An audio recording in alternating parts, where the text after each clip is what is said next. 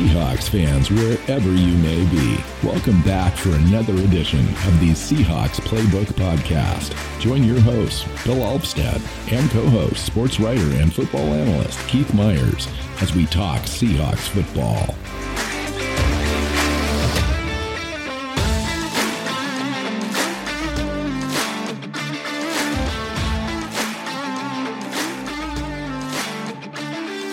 Seahawks fans, welcome back to another edition of the Seahawks Playbook Podcast. I'm your host, Bill Alvstad, here with Keith Myers. Keith, welcome back into the show. How you doing, man?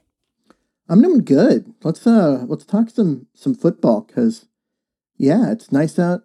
It's like we want to go outside and do some stuff, and you know, it just feels like it's spring and.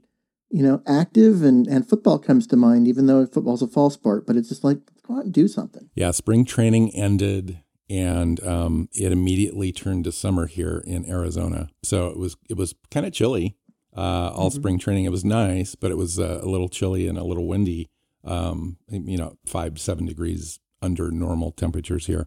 And as soon as spring training ended, I kid you not, it went into the 90s and it's been there since. And it's, for me now, so like yesterday it was 97 degrees. So 97 degrees here means you just take off your sweatshirt coming out of spring. That's really what it means for me. No. Yeah, it's you get used to it. I'm telling you, if it's below like 80, like you bring a sweatshirt just in case because you never know. Yeah. Yeah, no. Yeah, it's beautiful out here though. Today's show, we're going to talk, we're getting back into our NFL prospects series, and we're at the defensive line guys. So defensive tackles and edge players and traditional defensive end guys. And Seattle is actually in pretty good shape right now on the roster with those position groups. I think we talked a little bit right before the show where I said, where are we deficient? Where are we really good? You said maybe at defensive tackle. And that's might just be a role player. And they have Cedric Lattimore on the back end of the roster too, that I think that they really like too. So I'm not even sure if they didn't even make a move there and just got some undrafted guys to come into camp, they might be okay. But we'll talk about that. And before we get into that part of the show, let's talk about just the last week or so since we've been on of Seahawks free agency. We had a number of different contract amounts come out that we didn't have before that really make the offseason look really good for Seattle. And it just kind of came together. When you started free agency, and you know this absolutely, it could have gone south. I mean, we didn't really have a lot of cap space. We had a lot of unrestricted free agents to either re-sign or move on from and then replace. And so it was looking pretty sketchy. The whole thing and started very little out draft capital and 4 draft picks initially. We ended up starting the entire process by unloading Carlos Dunlap and his $14 million cap hit just so that we could have some room, knowing that they would like to bring him back, but nothing's guaranteed. He could have gone on and signed with another team. The market there kind of was soft for him, so he was able to come back. Ended up being just a tremendous team cap-friendly deal, along with all the other moves that they made. Keith, what's kind of stood out to you as far as one or two moves, including what we ended up doing contract-wise, that really stood out for you? Well, I really like the trade for Gabe Jackson at guard. Of course you do. Of course I do. I'm an offensive line guy. But they took what was the weakest spot on the offensive line and made it a huge strength. And then they turned around and signed him to a new deal. It's a 3-year deal. Tore up the remaining 2 years of his contract. So it actually was only a 1-year extension in terms of team control and all that, because he was already under contract for this coming season, 2021 and 2022. And now he's playing on a completely new contract for all 3 of those, for those 2 years and one more. Why did they do that? Because it allowed them to, when you trade for a player, you don't have any of that dead money because of a signing bonus. I mean, the team that traded him, so in this case the Raiders, had to eat all of that. And so he came in with completely unguaranteed money so that you could massage that to your advantage. He had no dead money left in his contract for Seattle. So they were able to rework that in any way that they could agree upon to do. And so finding a way to get his cap number really low for this year, give him an extra year, give him some more guarantees, make him happy that way, but get his cap number way down for 2021. It just made a lot of sense. So they traded for him, gave up a 5th round pick, which is, pocket change for most NFL teams. And then re-signed him. So now he's under contract for 3 years and has a really low cap number this year, which created a ton of cap space, which they need right now. Is that did that contract include any voidable years, which the Seahawks seem to stack up several times as well in the contracts that they gave out this? I don't know. I don't know if there was a 4th voidable year on there or not. But I just looked at he's on the roster for 3 years. He's under team control for 3 years. If there's a 4th voidable year out there, I'm gonna go look at it. I missed that part. Yeah, but yeah, I mean that's kind of the deal to me that stands out. I mean, I'll break it down for you here. 3 years, $22.575 million, $9 million signing bonus. Average salary APY is 7.5. Total guarantees 10 million essentially. You got that at signing, so that's how they're able to spread that out. And there's no void year. So no void year on that one. It's a legit 3-year contract. Yeah, so it's about $7.5 million for an elite. By the time it gets to 2023, the dead cap hit would be $3 million if you moved on from him. Mm-hmm. So, pretty reasonable overall. And the cap hit in 2021 is only $4,075,000, which is down from 9. Correct. Absolutely. And not only that, but so it's down from 9, but his average over the 3 years of the contract is just over 7. Yes. So he actually he got guaranteed money is what he traded. Yeah, he gave up a couple million in per year to get guaranteed, and basically guarantee him that he's going to be on this roster for at least 2 full years and get all of that money, as opposed to coming in, playing for 1 year at $9 million, and then maybe getting cut when the team needs cap space or whatnot. I totally agree with that as being one of the standout moves of the offseason so far. The other interesting thing I thought is kind of the opposite end of that is that internally they decided not to do anything with the contracts of Russell Wilson and Bobby Wagner to generate the cap space necessary to make the moves that they did. They went elsewhere to do it, did some creative things, added voidable years onto contracts to spread out bonus money and so forth to lower 2021 cap hits. We talked about them doing that before the offseason started. Are you surprised in the way that they've approached the offseason and written up these contracts? Because they've been a team that's been very good with contracts so far up until just right now. Well, yes and no. I mean, I'm surprised because it's out of character. I'm not surprised in that this is a very unique year. The cap went down by about $15 million. And the cap never goes down. It always goes up, right? But because of COVID and lack of, player or fans in stadiums and whatnot, revenue is down. And so it's just a unique year. It's a unique situation. They also signed the new TV deal that is like twice as big as the old one. So the cap's going to go up very quickly after this year. So to take some of the pain out of this year where it goes down and stretch it into the years where it's going to go up really quickly makes a lot of sense. Makes a ton of sense. And so the team was able to do what they needed to do with those contracts and reload this roster and get ready for another run in a year where when it's coming down and there were all these constraints and all of that. I think it was really well done. So the just running a couple of of 2021 cap hits by you. Mm-hmm. Benson Mayoa, 2.2.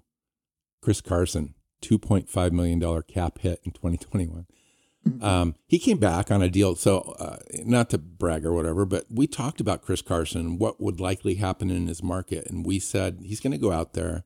He wants, 8 or 9, which is kind of a top 5 kind of guy. And he's not going to. And he's not going to get it because he's missed time. He's had some fumble issues. He's going to be a little older.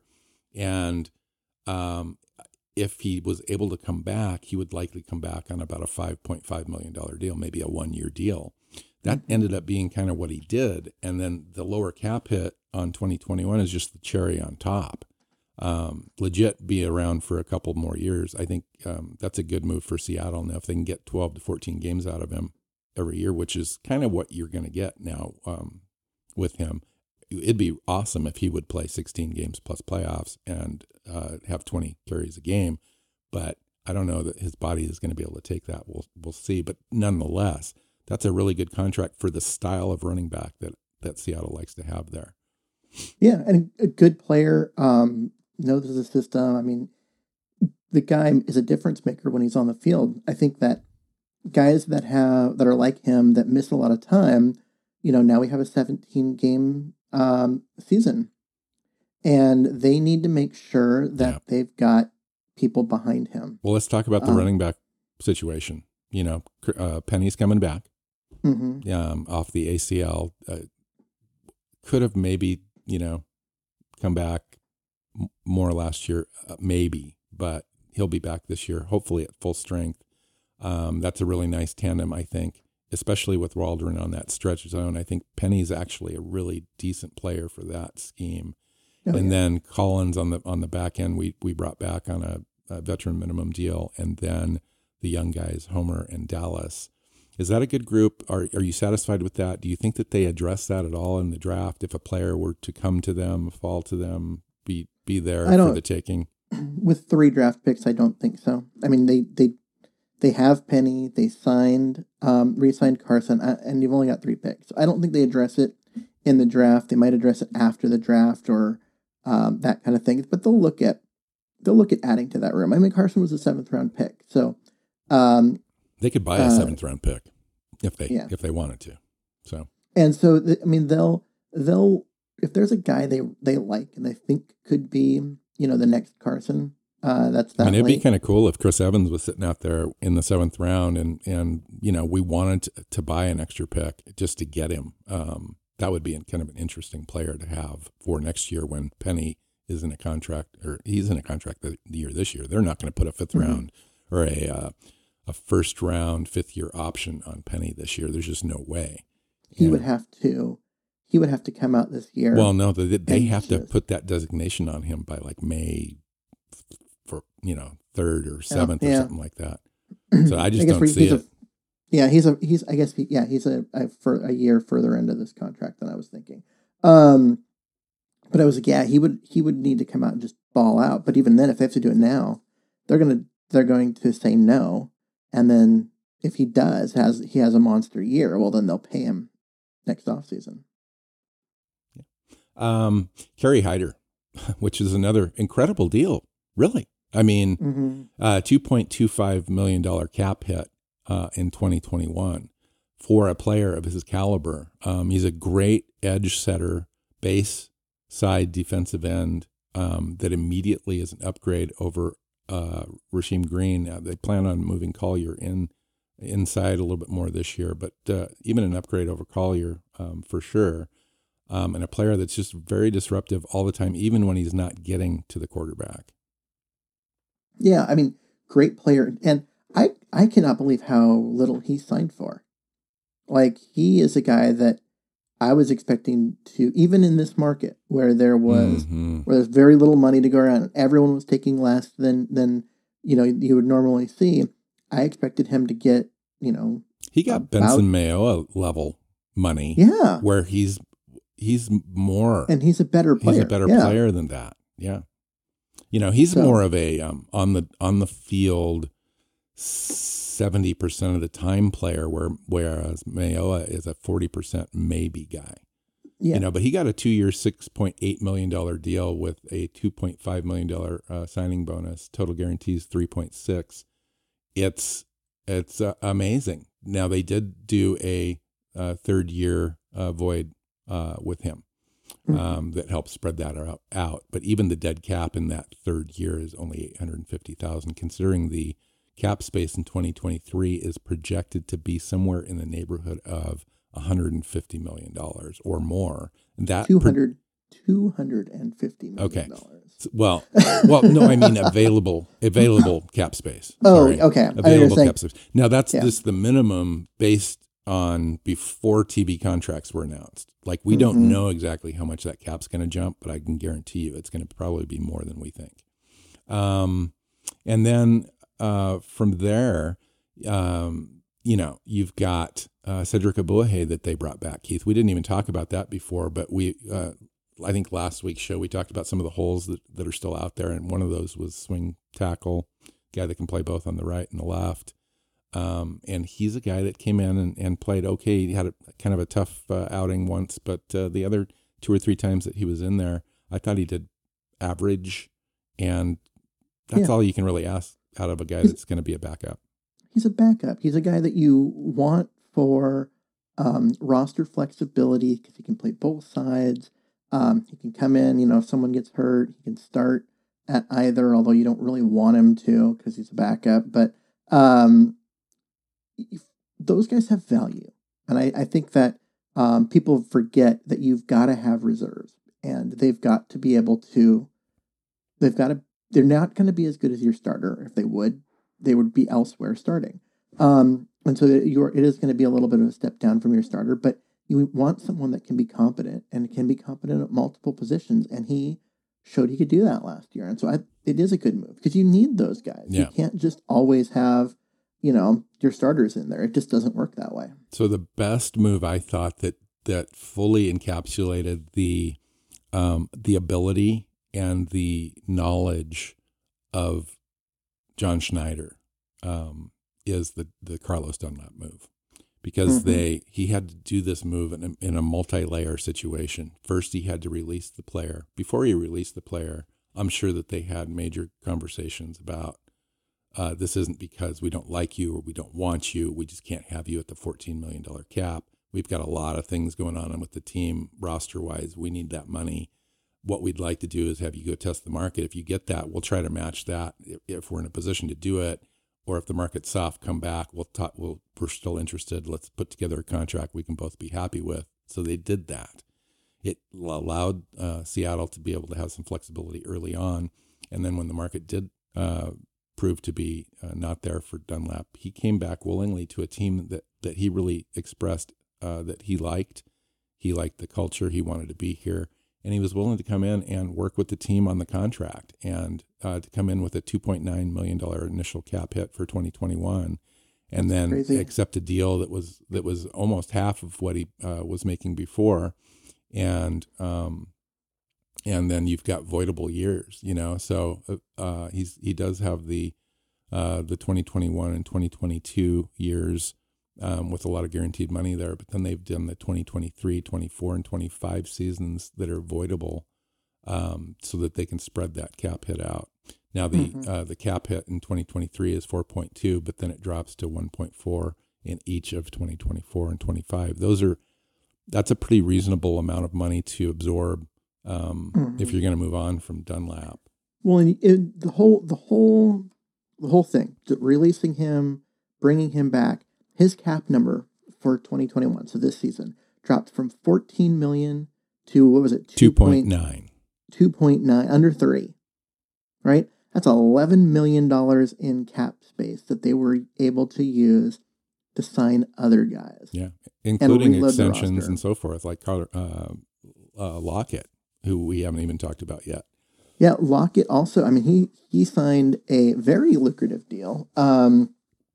And for him, well earned. The guy has proven to be one of the most dynamic and efficient receivers in the entire league. And I know for some reason he still doesn't get the credit for where he's at as far as all of that. But it was a well-earned like extension and deal. It's a 3-year commitment to a guy that has earned it, and it also dropped his cap number for 2021 considerably. So it was able to also generate a bunch of cap space for the team, Yeah. which is, you mentioned it earlier, like the fact that they went to Lockett and Jackson in order to rework their contracts, give them extensions, and create the cap space that they needed and have now, rather than Russell Wilson and Bobby Wagner, I think is very There's a certain very method. interesting. There's a certain method to the madness of John Schneider and the way that they do contracts and the order in which they do contracts and retain guys and extend and so forth. And so I thought it was pretty telling. The one guy that I thought that was most telling was on Jamal Adams. So they did Tyler Lockett before Jamal Adams. I think that's a tribute to the fact that Tyler Lockett's been with the team, has had the loyalty. That's the order in which they want to do that contract. You know, the money's available and there to do a Jamal Adams extension if they want to do that this year. Strategy-wise, with the roster and with the salary cap and so forth, it almost makes more sense to allow him to get to the final year of his contract. Because you've got more flexibility, more roster flexibility, and then you've got another year where you can get value out of him, A, and B, you can decide if he continues to be a good fit and you want to move forward with that long term, because that contract's going to be really expensive. It's going to be really expensive now if you extend him. It would be even more expensive after next year when new money comes into the situation with the TV contracts and so forth. Well, there's a couple things with that. One is this team has a long history of saying, you know, we'll rework your contract when you have 1 year left. When you have more than 1 year, when you have more than 1 year left, you know, we're working with other people. And they've only made one exception on that, and that was Marshawn Lynch. And that kind of bit him a little bit, because then other guys were like, well, you did it for him. And why not for me? Very next year, Cam Chancellor held out. Yeah. And Cam didn't get what he wanted. Exactly. That year. He got it a year later. So, I mean, you end up, they don't want to make that exception again. They don't want to get themselves in that situation again. And so you're going to see that one probably not do anything. They might do a deal at in training camp, or right before the season or something like that, but likely not. And the reason being is that Jamal Adams is a premier guy, and so the franchise tag actually comes into play with a player like him, because what happens is that he's going to go through his 5th year option year, and then you've got a franchise tag that you could apply. And a second one if you really needed to. I mean, it really goes up after that. But I'm telling you what, though, the team's got at least 2 more years of team control with the franchise tag. And the franchise tag level for safeties is going to be about $3 or $4 million less that year than what he would want to make average per year salary increase, overall compensation. So it might make more sense financially and strategically for the Seahawks to put a franchise tag on him, like they did Frank Clark. And, as you know, the franchise tag does not prohibit you from trading a player too. So there's a lot of options there from a front office standpoint that I could totally see them play out with. Now, it might not make Jamal happy, but it's the business side of the end of this deal that I think you need to watch. Yeah, and then the other thing is they didn't restructure Wilson. Why? Because trading him this offseason is financially a nightmare. Trading him next offseason actually is possible. And if all of the nonsense between him and the team this year doesn't get worked out, they want that option. And if you rework his deal to create cap space, he becomes kind of untradeable again next year like he is this year. Right. The Bobby Wagner one is the one that I found interesting, because what that tells me that they didn't go to him. They didn't just move his salary to signing bonus and push the cap hit into next year. Says that they aren't necessarily sure how much longer he's, going to be with the team and got left being an elite player. Just like Brown too, they had some money there to rework that as well. Yeah, so you're looking at, a year from now, you've got Brown, Wilson, and Wagner, three of your better players, but three of your older players that all technically could be moved. If this team hit a point where they're like, okay, we're going to reset a little bit, you've got the ability to acquire a ton of draft capital real quick. Right, and cap space. Yeah. And cap space. So interesting. Yeah, I think overall, I think that the team, given the resources, given the draft capital, the cap hit, the fact that we had so many guys that were unrestricted, that could leave or we needed to resign, I think it was a pretty masterful job overall by John Schneider, to be completely honest. They upgraded the spot, as you said, with Gabe Jackson. That was probably the most important spot, given the strategy of trying to make Russell Wilson happy too. Regardless of Wilson, I think that they needed to address that spot, and they probably likely made a similar move anyway, regardless.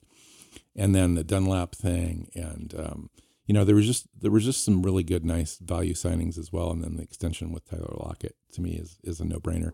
There's a couple of holes left on the deal, and we're going to talk about prospects here specifically on the defensive line. One of those could possibly be a defensive tackle.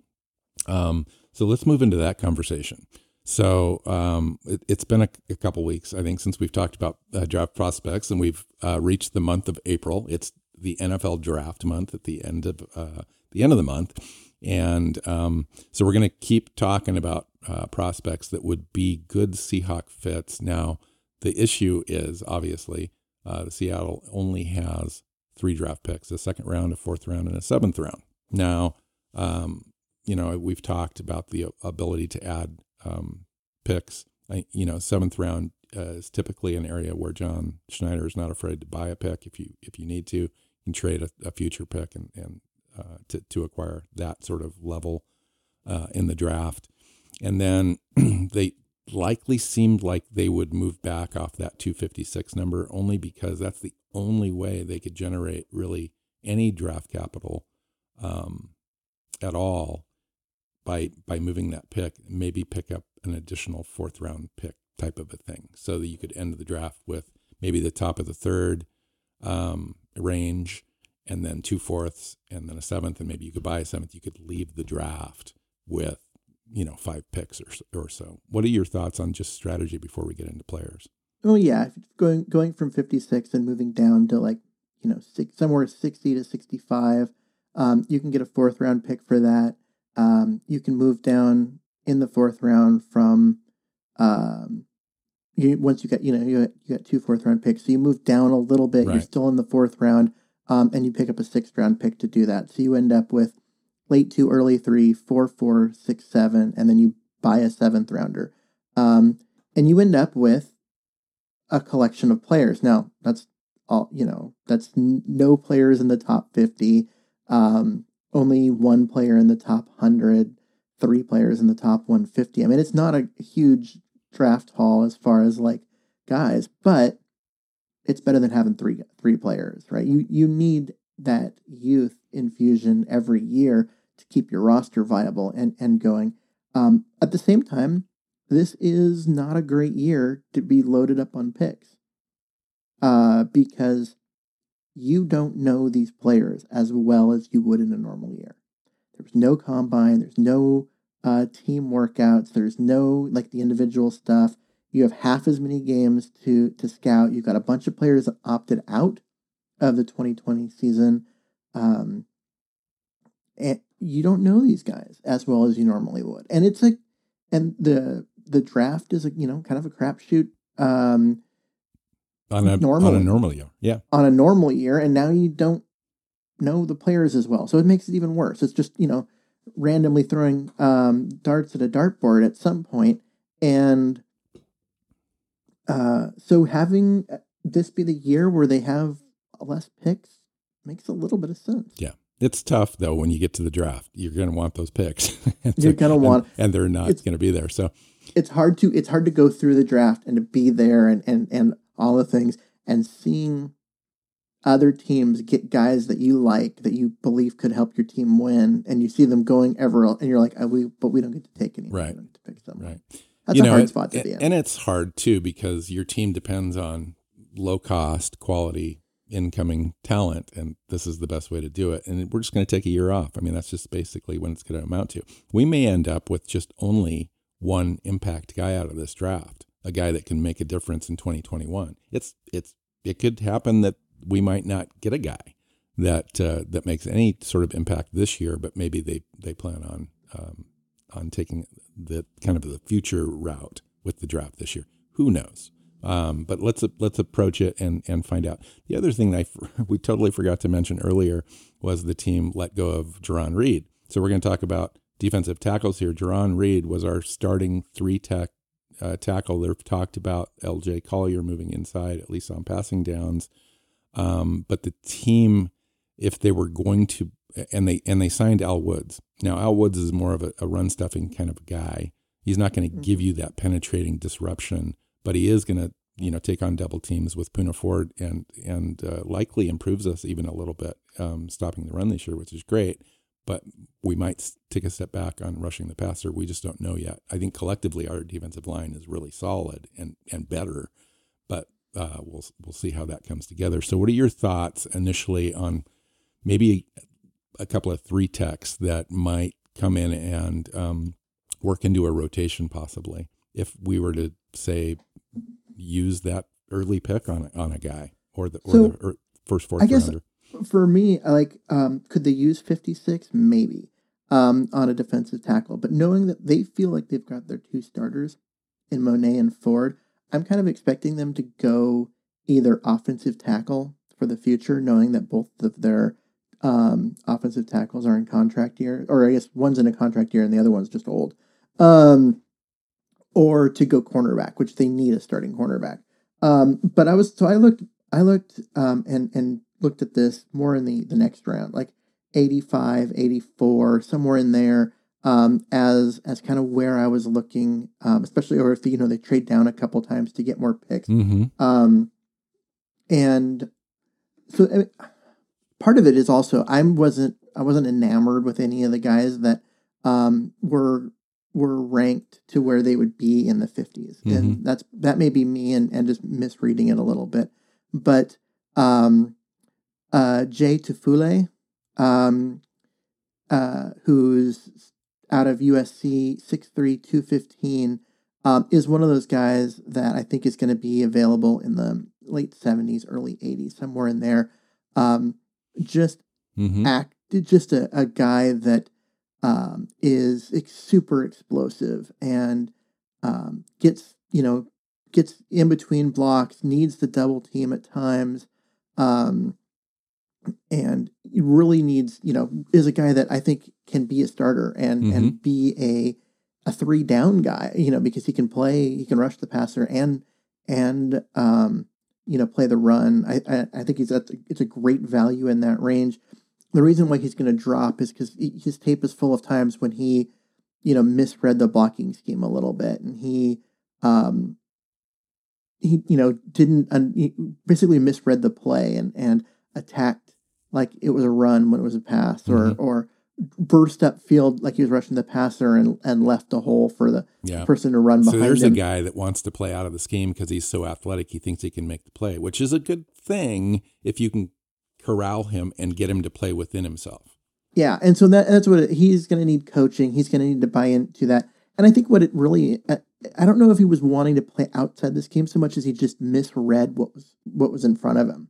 And so he needs to learn. And so he's more of a developmental guy, but athletically, he can 2-gap if you need him to. He can, rush the passer. He can stop the run. Just overall, very athletic guy for his size, and I think could be a starter in the NFL. And so there's one guy that I really like, and in that same model, same spot would be Aleem McNeil out of NC State, right? So he's a guy that wasn't really asked to shoot gaps and make get pressure. He was more asked to kind of do what the team asked Jerron Reed to do his first 2 years, and they've asked Poona Ford to do, and that's be the nose guard and just eat blocks as much as possible. But on the few instances when they did say, "Hey, go after the quarterback," he showed the explosiveness to do it. He just needs time and coaching to develop those pass rushing moves and make them more consistent and better. But as a guy that's going to come in as a rotation guy, not a non-starter for his first year, I mean, they could totally use that. And I just think that he fits really well with what Seattle likes at the position. Yeah, no, I agree. The guy from Washington is going to go probably too early. Onwuzu Rookie, I think is his name. Levi, I'll just call him Levi. 6'3", 290. Yeah. So he's a total prototypical 3-tech. I think he comes off the board, before 50.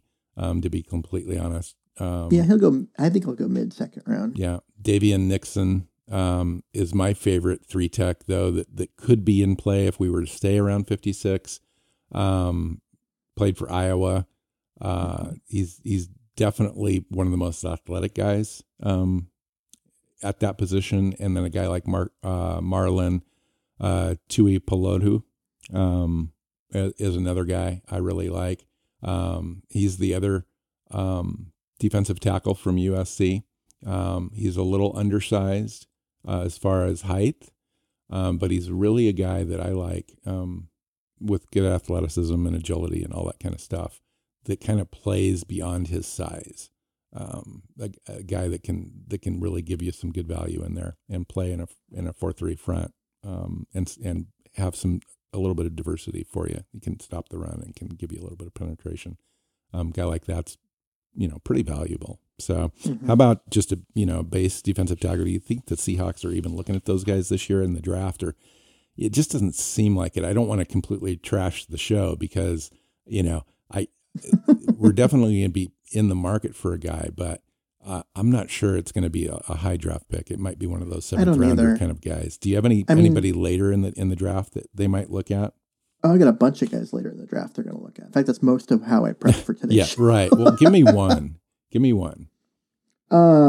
One. Do you want a pass rusher or just like a Bobby Brown kind of does? Bobby. Everything. Okay, that's one of the guys I say. Bobby Brown the third. Yeah. It definitely has run stuffer in the middle. Could develop more.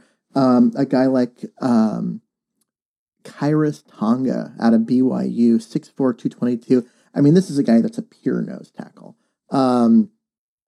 Basically he would be Poona Ford's direct backup and just command that middle of the line guy, could eat blocks, requires a double team on running downs, that kind of stuff. I mean, he's kind of that's the type of player that the Seahawks like. I mean, look at Ford and Monet and they have a lot. They've gone and looked at those kind of guys a lot. So I like that. But for me, I was looking more at what do they need, right? They've got 3 really good run stuffers at defensive tackle. What they need is a pass rusher. Mm-hmm. They need a guy that can get upfield, create pressure, and they've had that over the years, right? They've had Clinton McDonald, and then they had Quentin Richardson. Quentin Jefferson. Wow. Who eventually got cut and then brought him back as a defensive end, and they've looked for guys that can rush the passer on the interior and had just rotational guys there, and there's some decent ones. You look at like Jalen Twyman out of Pittsburgh, who's 6'2", 290, right? I mean, so he's undersized in the middle, but man, that guy's just explosive, and he's gonna get kind of washed out against the run. But he's gonna be able to get upfield and get pressure on a quarterback. Mm-hmm. He's gonna move a quarterback off a spot. Darius Stills out of West Virginia, who's 6'1", 281. So he's actually undersized, both in height and in weight. And those guys are kind of like 4th round guys, maybe. No, maybe I think they're lower. I think they're all guys that are going to go early. No, somewhere in like the around 200, 180. Oh, that lower. Really? Yeah, yeah. I'm not sure. Oh, okay. Well, for stills, I mean, why did Poona Ford go undrafted? Well, because he was short. Right. Yeah, the guy's only And 6'1". Yeah, no, yeah, I get that, but he's only kind of got 6'1" that and natural, lever quality. Can get down and yeah, underneath. he'll win. He'll win the pad level game. But we knew that about Ford coming out Yeah, too, and no, his you're tape right. was I mean, tremendous. they would love for him to be available in the 7th round. I mean, Yeah. Seattle would jump all over that because Poona Ford is awesome, but you kind of want a guy that's in there now. Monet's great. 240 pounds. And Woods is on a 1-year contract. I mean, you Mhm. want a guy to be able to have on the roster that you can develop and come in, especially like for a guy like Woods, that moves on and a younger guy come in and take care of business like that. Or just to have a fourth guy in the rotation. So you've got 3 guys that can play, right. All the time. And then you have the fourth guy that comes in on 3rd and long, or, in the 2-minute drill when the other team's throwing. Yeah. No, I like your Twyman pick too, from Pittsburgh. That's a great quality guy. That's a little bit higher end quality. I thought he would be kind of a 4th, 5th round guy, but maybe I'm wrong. The guy that I'm looking at the back end of the draft, like in the 7th round or undrafted, would be Taekwon Graham out of Texas. At 6'3", 290 pounds. He's kind of a guy that you're going to develop along a little bit. But he's a total 3 technique kind of guy. And he's got, he's very strong. He's got some good hands to him. He just needs some more time and to develop on the back end of the roster. But he's got some upside athleticism, I thought, in that range, where you're going to take a guy late. So in that same area, same model, same rough size, Mustafa Johnson out of Colorado. Pretty much, you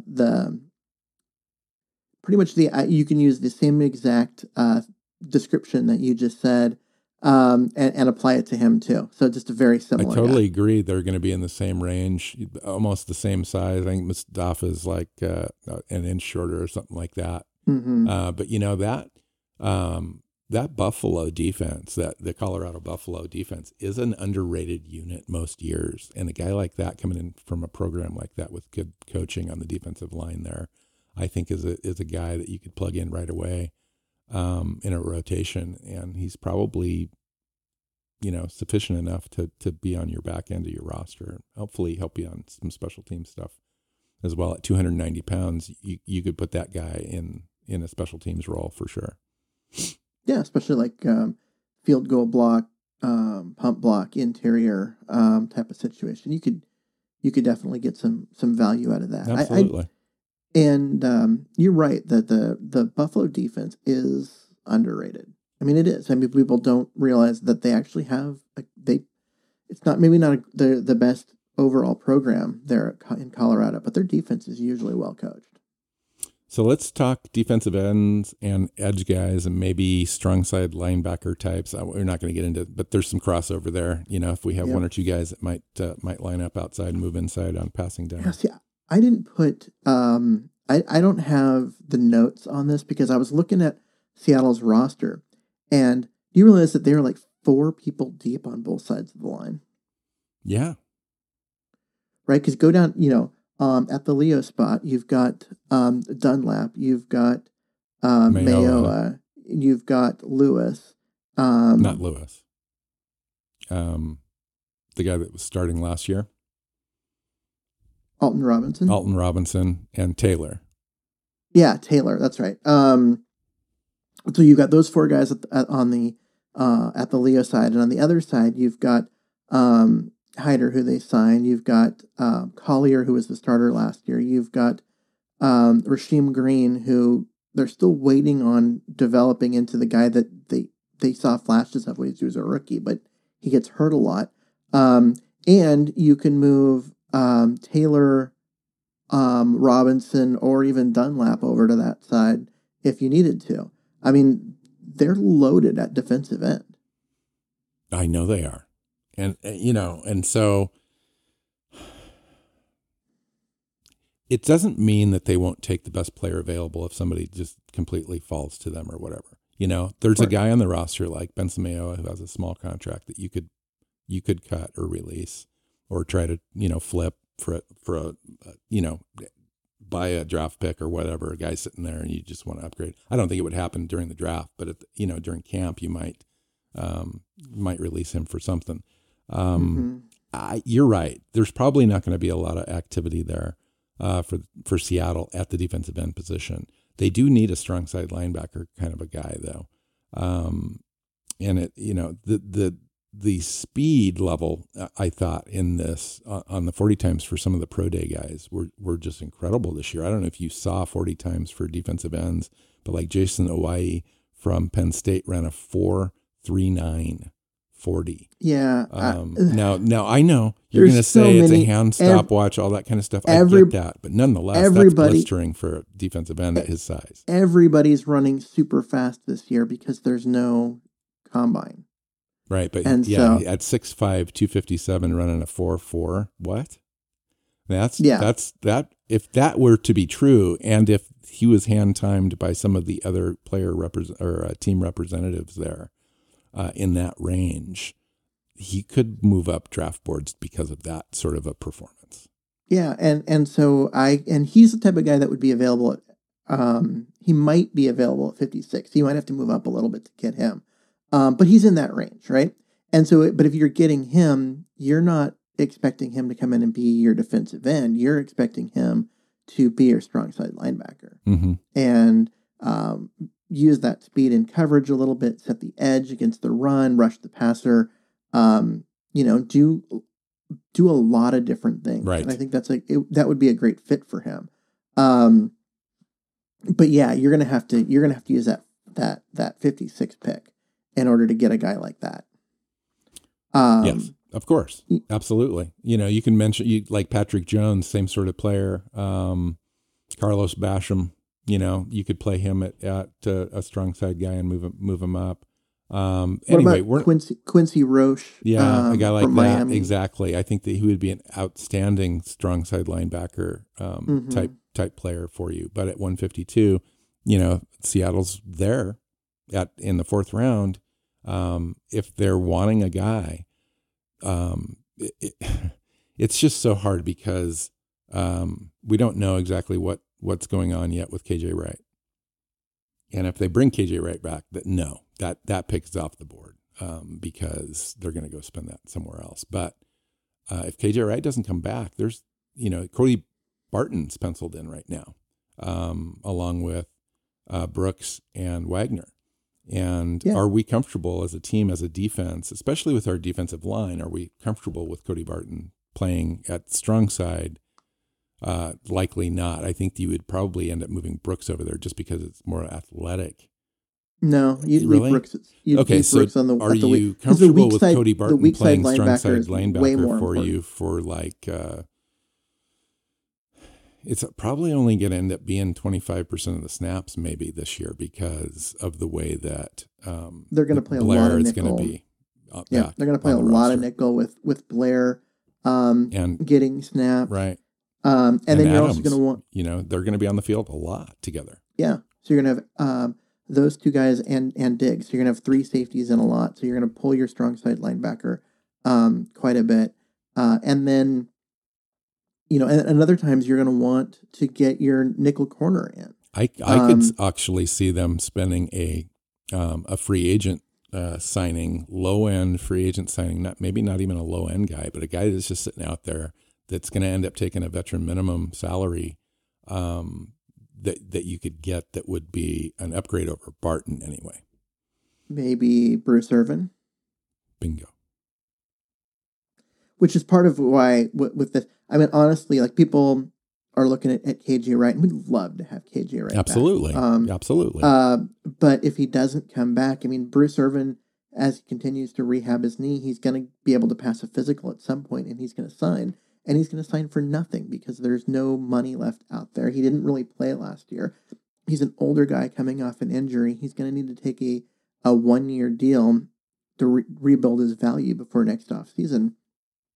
And, so he's going to play for $1 million or $1.5 million. Right. And he could come in and still be your strong side, your linebacker, your starter, compete with Cody Barton in that spot. And it's a position that's not going to get a ton of playing time, as we've already said. So this is why I'm like, yeah, if we get KJ, sure, that would be awesome. But I don't know if the team has to do that. And I'm actually not.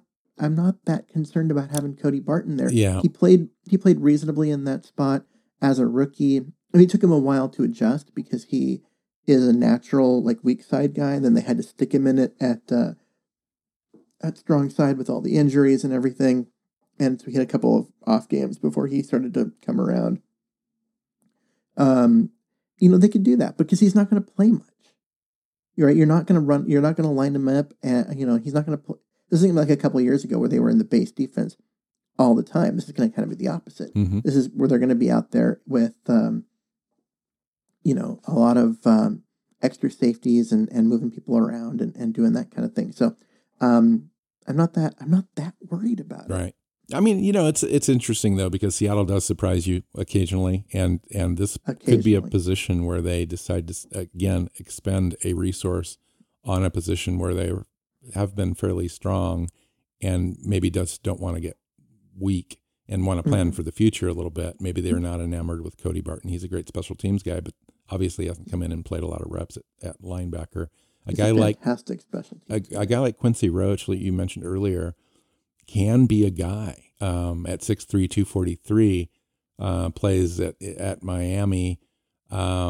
He's a real technician, a guy that can play that strong side for you and move up. Or if you determine later on, he does have the size and frame where you could stick him at the Leo spot full time and bring somebody else along at the strong side. So it gives you some scheme flexibility. A guy like that to me is a guy that I think that they would consider if he's there in the 4th round, or if they drop back off that second 56 pick overall and pick up an additional 4th rounder. Then you're starting to talk about guys and draft picks where they can then use on a player like that, and that guy as well would be a special teams star on the team because of his athleticism. Yep.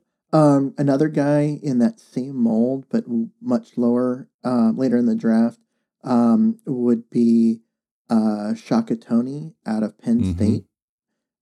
Really undersized at 6'3", 238 as a defensive end. I don't think that's where he sticks. I think a move to either an outside linebacker in a 3-4 defense, or a strong side linebacker in an odd front 4-3 like Seattle is where he belongs. And for me, what I haven't seen from him is like a 40 time and those kind of drills. So I don't know if he projects as a strong side linebacker, but if he does, making that transition, he looks like a guy that could handle it well, assuming that his. Well, I know he ran over a 4.7 something, but I don't. Was it really that slow? Yeah, I don't remember what the actual time was, and he may not have had his pro day yet.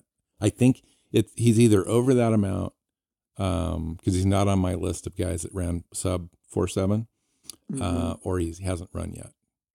Okay, that would just remove him off. I'd take him off my draft board, right? Not completely. A couple of other guys later.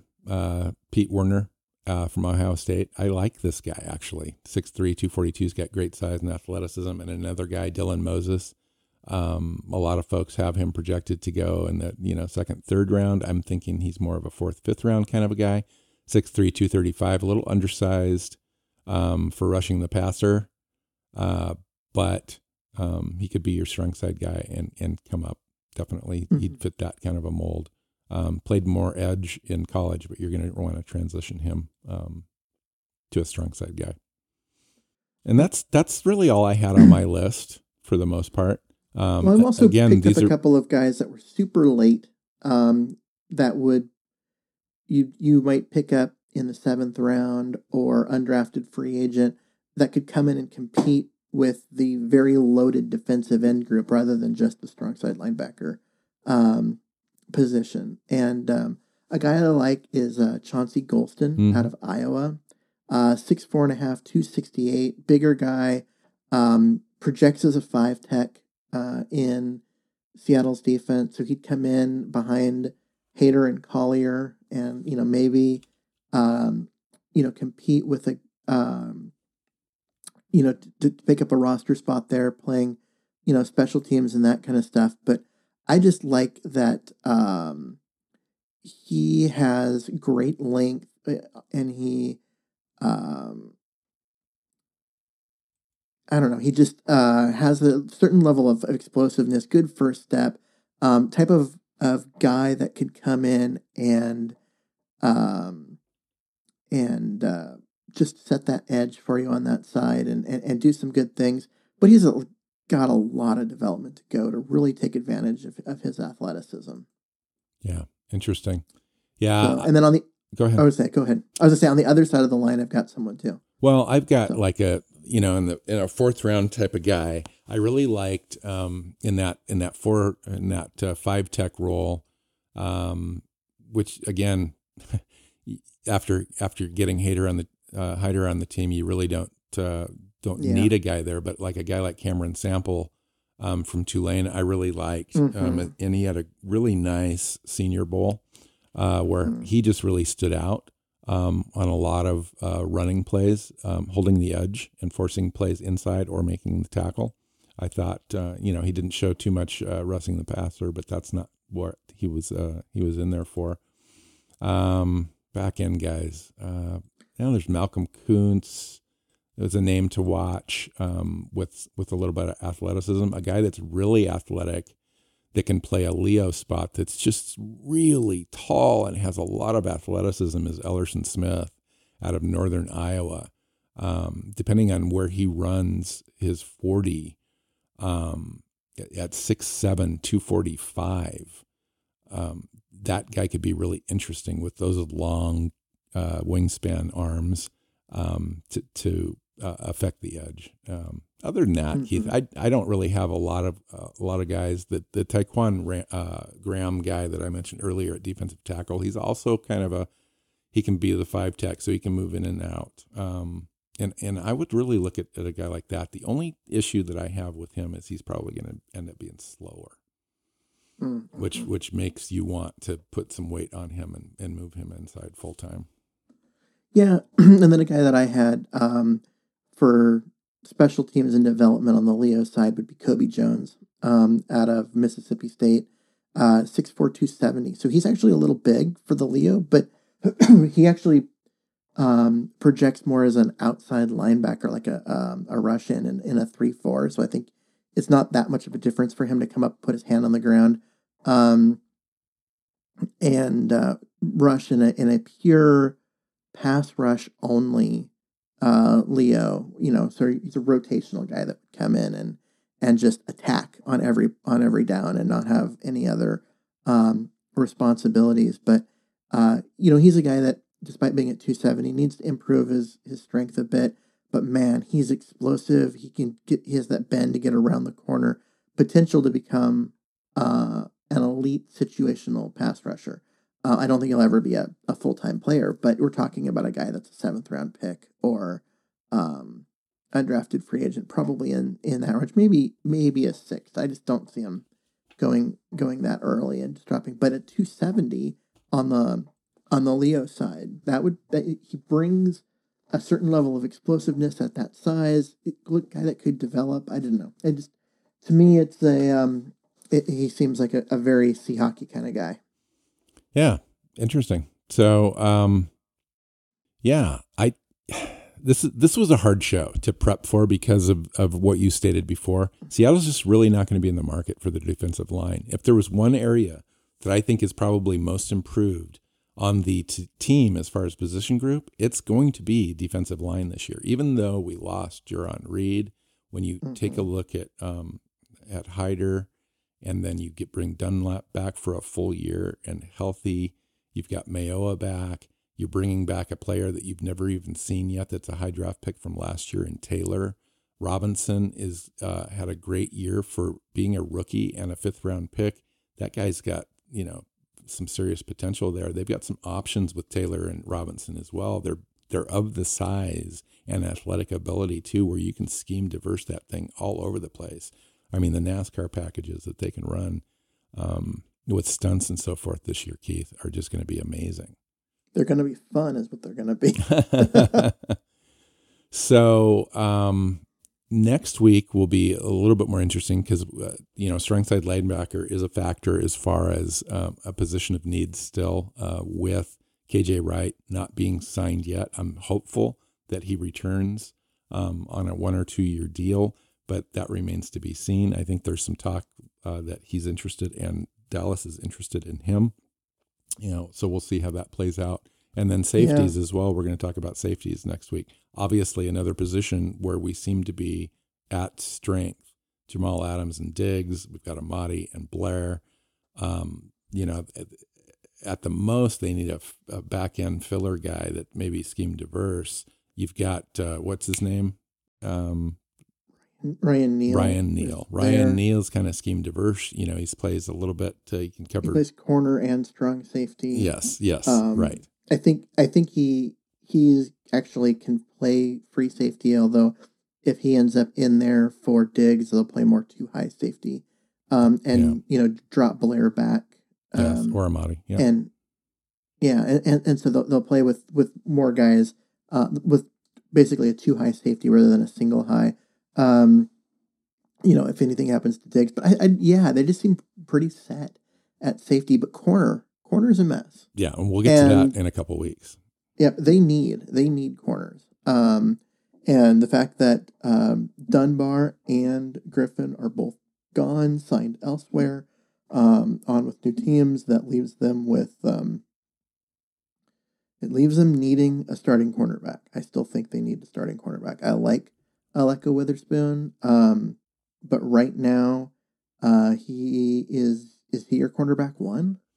And I don't know if that's a good situation to be in. Yeah. Well, I mean, they might be enamored with him, but they need to see him on the field and work with him and find out what they've got. And until then, you're going to have to hedge that situation and that might be one of the likely picks in the draft. If there's 2 or 3 positions in the draft that are really strong: offensive line, corner, and wide receiver.